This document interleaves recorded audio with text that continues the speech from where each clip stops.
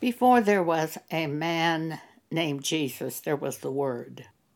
The Word was in the beginning with God. John chapter 1. In the beginning was the Word, and the Word was with God, and the Word was God. And all things were created by him, and without him was not anything created that was created. At one point, the Word became flesh and dwelt among us as a human being. He did that so that he could suffer in the flesh and die and pay for the sins of the world by his blood. God raised Jesus from the dead, and for 40 days he appeared on this earth, revealing himself as a human to the people who lived at that time on this earth. But then at one point, he was taken into heaven. And the apostles had gathered together, and they saw him go into heaven, Acts chapter 1. At that point, Jesus was going to reveal himself to us from then on by the Word. He went into heaven that we could be given the Holy Spirit to live inside us. And the Holy Spirit is the Holy Spirit of Jesus, who lives in each believer now. It's a wonderful gift because he guides us into all truth, teaches us all things, reminds us of everything Jesus has said to us, and shows us things to come. I'm quoting from John chapter 14, verse 26, and John chapter 16, verse 13. The Holy Spirit searches the heart of God to reveal to us what God has planned for us and to let us know the will of God. That's in 1 Corinthians chapter 2.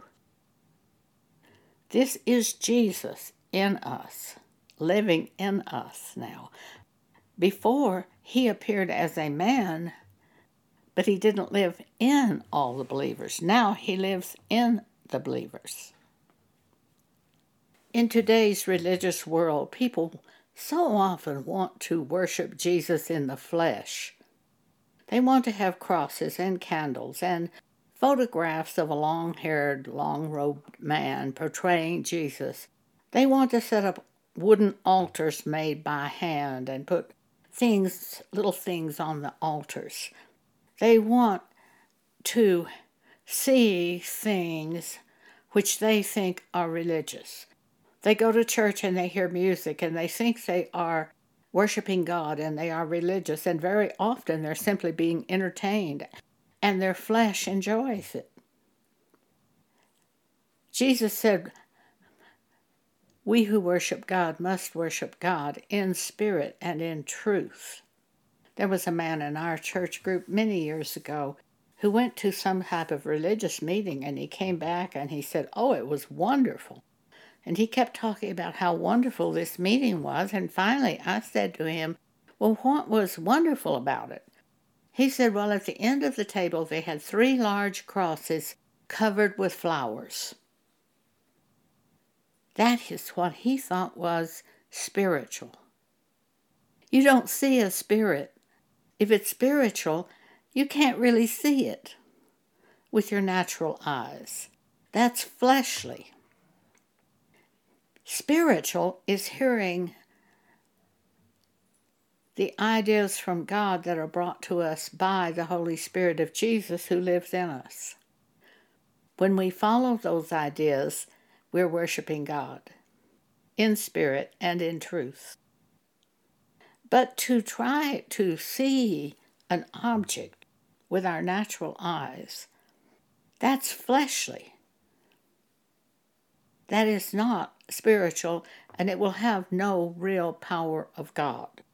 So if you want the power of God, it's the Spirit of God who brings us the power. Before Jesus came to this earth, he was the Word. The Word was with God, and The Word was God, and all things were created by the Word. John chapter 1. In the Old Testament days, the Holy Spirit was given to the prophets, and the people had to go to a prophet to check the Word of God and to really hear the Word of God. They had to seek it through a prophet. That's not that way now. Jesus came to this earth and lived for a very short period of time as a human.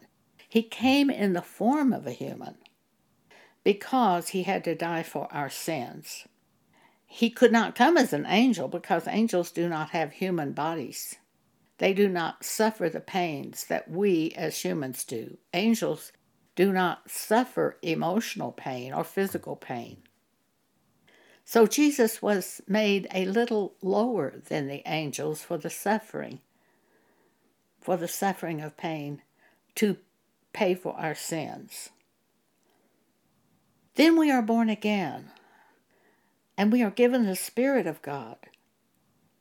And Jesus is in heaven now, at the right hand of God, interceding for us. He paid for our sins, and everything that we did before we were born again is covered by the blood of Jesus after we're born again. But if we return to those sins, we crucify Jesus afresh. We think to crucify Jesus afresh. And that is a terrible penalty attached to it. Well, those people who want to see a physical representation of Jesus do the same thing. They want to bring Jesus back here in the form of a man. Why would you want to do that and have him suffer again? He's not going to. It's not going to happen. And you're just fleshly by trying to find Jesus in the flesh. The people who go to Jerusalem and go on those trips and try to go visit the tomb of Jesus and walk where Jesus walked, this is very fleshly. It has no power. It accomplishes no good work. We worship God in the Spirit and in truth. The Apostle Paul said something very interesting in 1 Corinthians chapter 2. Start at verse 1. Paul says, "And I, brethren, when I came to you, came not with excellency of speech or of wisdom, declaring unto you the testimony of God. For I determined not to know anything among you, save Jesus Christ and him crucified." Paul was going to preach to us the crucified Christ, not the man who walked in Jerusalem at a certain period of time and died for our sins. Going to visit the place Jesus walked avails you nothing. That's no power of God. Lighting candles with your prayers, that's no power of God. Hanging crosses on the wall, that's no power of God. None of those things are power of God. Because if you can see it with your natural eye, it is not the power of God. It's the flesh. It's your eyes seeing it. It's your own self doing it. It is the Spirit of God where there is power, where he speaks to us by the Spirit. Now, Paul was going to preach that Christ, him crucified.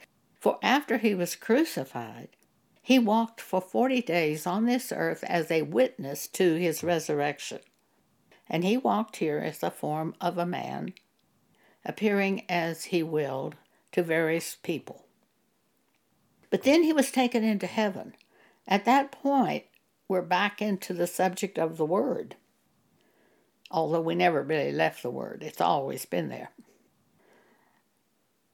But the thing is, after Jesus was crucified, we were given the Holy Spirit. All of us. Not just the prophets. Every individual who believed in God was given the Holy Spirit after Jesus arose. Therefore, we hear from God by the Spirit. What more do we want? I don't have to see a little plastic image of a man. I have the Spirit of God in me to lead me. And that is the important thing. But if After the truth is revealed to us, we go back to our previous sins. We think to crucify Jesus afresh to pay for those current sins. So we don't want to do that. That's a terrible penalty. Nor can we worship God in the flesh. If you can see it with your natural eyes, if you worship Him by looking at a stained glass window at church, at a church building. You see, the real truth is we are the church. We are the temple of the Holy Spirit. Jesus lives in us. We are the building. It's not that thing built by man. One time I attended a dinner at Texas Tech in Lubbock, Texas. At the table where I was sitting, you could see out the window.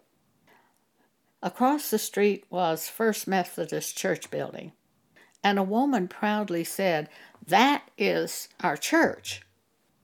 And she pointed at this building, and I said, "We are the church." Well, she became very upset.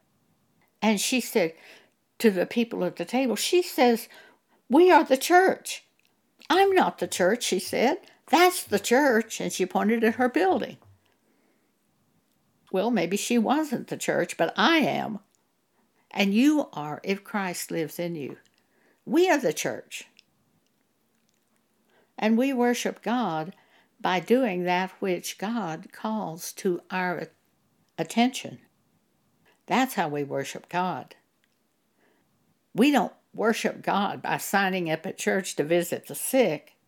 We worship God by visiting the sick when the Spirit of God reminds us of the sick, when He brings them to our attention. That's how we worship God. That's in spirit. That's in truth. We worship God by following the Spirit of God. Most people of the church world do not worship God by following the Spirit of God.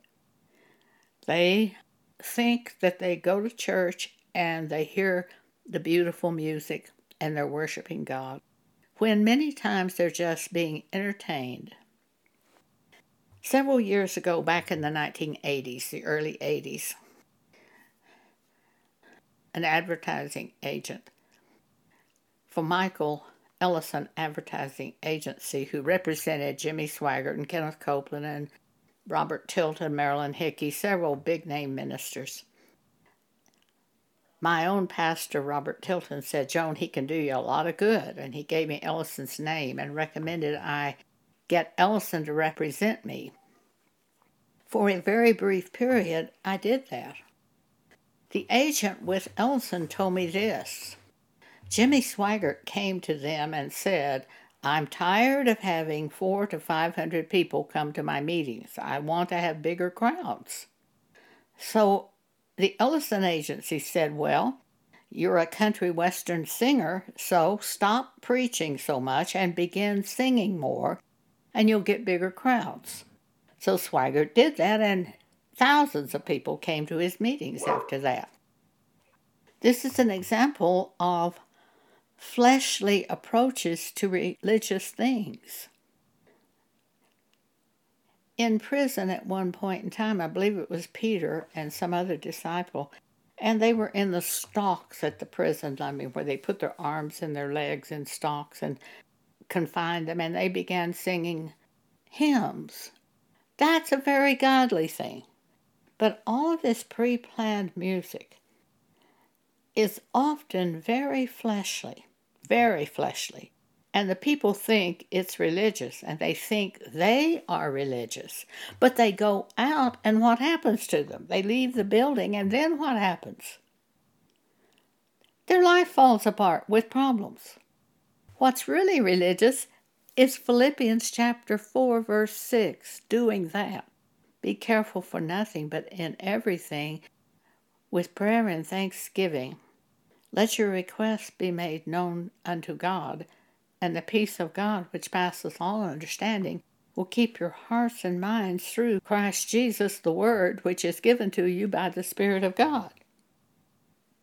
Praying over every concern. Now that is very important.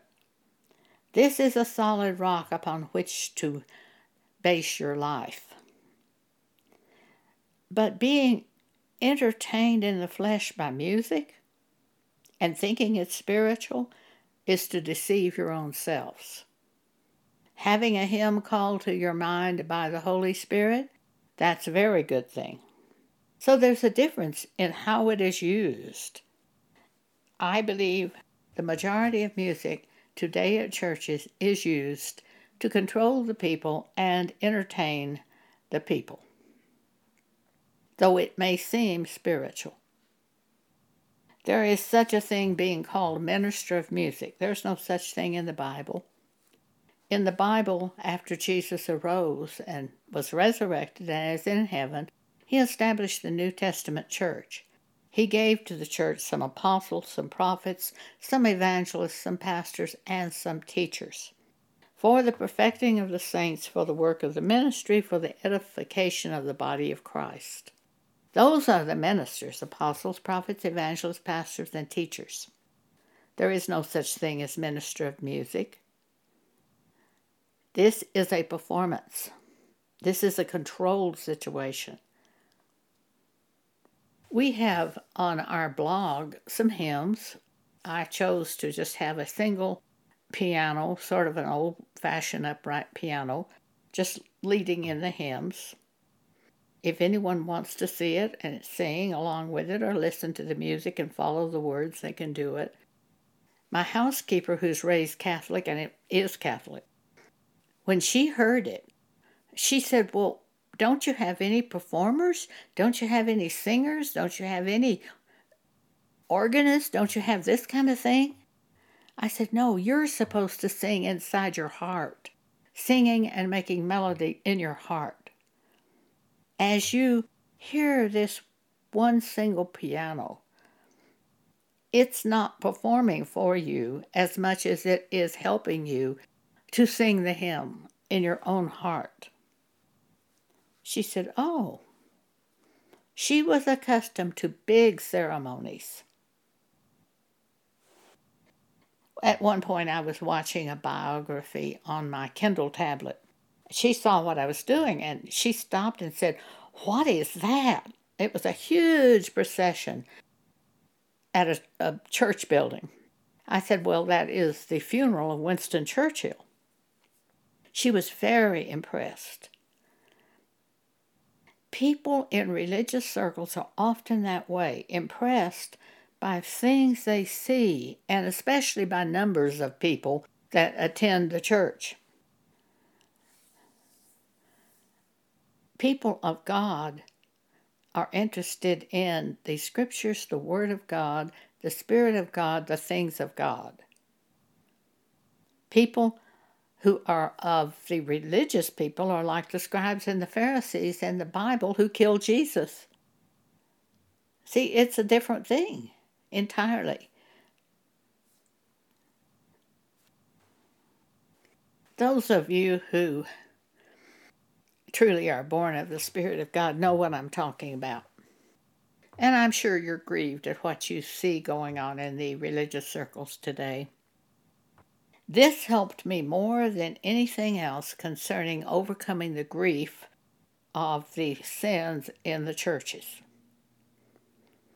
When God revealed to me 2 Thessalonians chapter 2, where this had to happen before Jesus could return, then the grief that I had once felt over what I was seeing done in the churches, the grief I had, now I don't like seeing it today, and I won't look at it deliberately, but this helped me a lot, because when I read 2 Thessalonians chapter 2 and understood what God was saying, I saw this had to happen before Jesus could return. This has happened and is happening. The great falling away, and that was going to be in the churches. They fell away from Scripture and allowed Antichrist to enter into the churches and set up their own doctrine of men. While it still grieves me, I'm not as grieved and as hopelessly grieved as I was, because Paul said the day of the Lord would not come except first there came this falling away. That's 2 Thessalonians 2. And when I saw it was something that had to happen before Jesus could come, I could look at it totally differently. We are to live in peace as we wait for Jesus. We can't correct these churches. They won't be corrected. Jesus will deal with them when he comes. And it will be a brutal dealing. I can read to you what's going to happen to them. It's in 2 Thessalonians chapter 2. I believe it starts at verse 10. And with all deceivableness of unrighteousness in them that perish, because they received not the love of the truth, that they might be saved. For this cause God shall send them strong delusion, that they should believe a lie, that they all might be damned, who believed not the truth, but had pleasure in unrighteousness. Now I can give you an exact example of this. We told a woman about Antichrist coming through the churches, and that there were many Antichrists in the days of John, not just one Antichrist, as churches have been led to believe in the past. And she listened to what we said. We read the scriptures in 2 Thessalonians 2 to her, and she said, well, my church teaches that there's one Antichrist, and I'm just going to go with that. That's exactly what it's talking about here and what's going to happen to them. They received not the love of the truth that they might be saved. They didn't care enough about the truth to look into it, to look at the scriptures, to see, to turn to God, to pray. They just made up their mind immediately they were going to believe what their church said. That is a very fearful state to be in. And with all deceivableness of unrighteousness in them that perish, because they receive not the love of the truth, that they might be saved. For this cause God shall send them strong delusion, that they should believe a lie, that they all might be damned who believed not the truth, but had pleasure in unrighteousness. We construct our life by those things brought to our attention by the Word of God, by the Holy Spirit, by God. We follow God by His Spirit. We correct ourselves by the Scriptures. We correct ourselves by the Word of God. We agree with the Word of God rather than the Word of man, and we go in the way of God. That man in the Catholic Church who calls himself a pope recently announced that he approved same-sex marriages in civil service ceremonies. And they sit in the Catholic Church, these homosexuals and lesbians, approved by the Pope, which means approved by the people, because he tells the people what to believe. Well, they must feel awfully good to have that approval. But here is what God has to say about homosexuals and lesbians in the Bible. In verse 22 of Romans 1, professing themselves to be wise, they became fools, and changed the glory of the uncorruptible God into an image made like unto corruptible man, and to birds, and to four-footed beasts, and to creeping things. Wherefore God also gave them up to uncleanness, through the lust of their own hearts, to dishonor their own bodies between themselves, who changed the truth of God into a lie, and worshipped and served the creature more than the Creator, who is blessed forever. Amen. For this cause God gave them up unto vile affections. For even their women did change the natural use unto that which is against nature.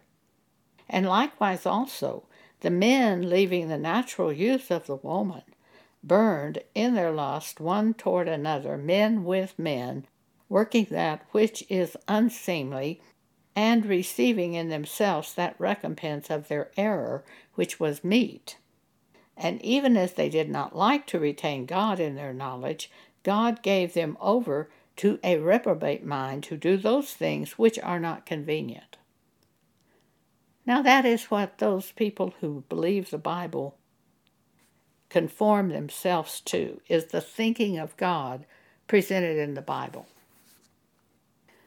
My cleaning lady came to me one time and said, "But what about these homosexuals who say they were born that way?" Well, I didn't have an answer for her, but a few days later God gave me an answer.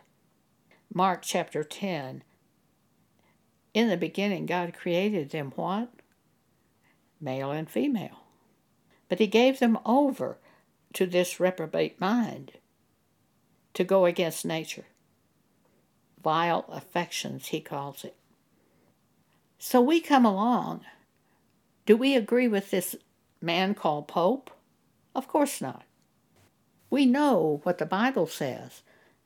He doesn't even seem to know there is a Bible, the way he acts. He just does what he can reason or what seems good to him.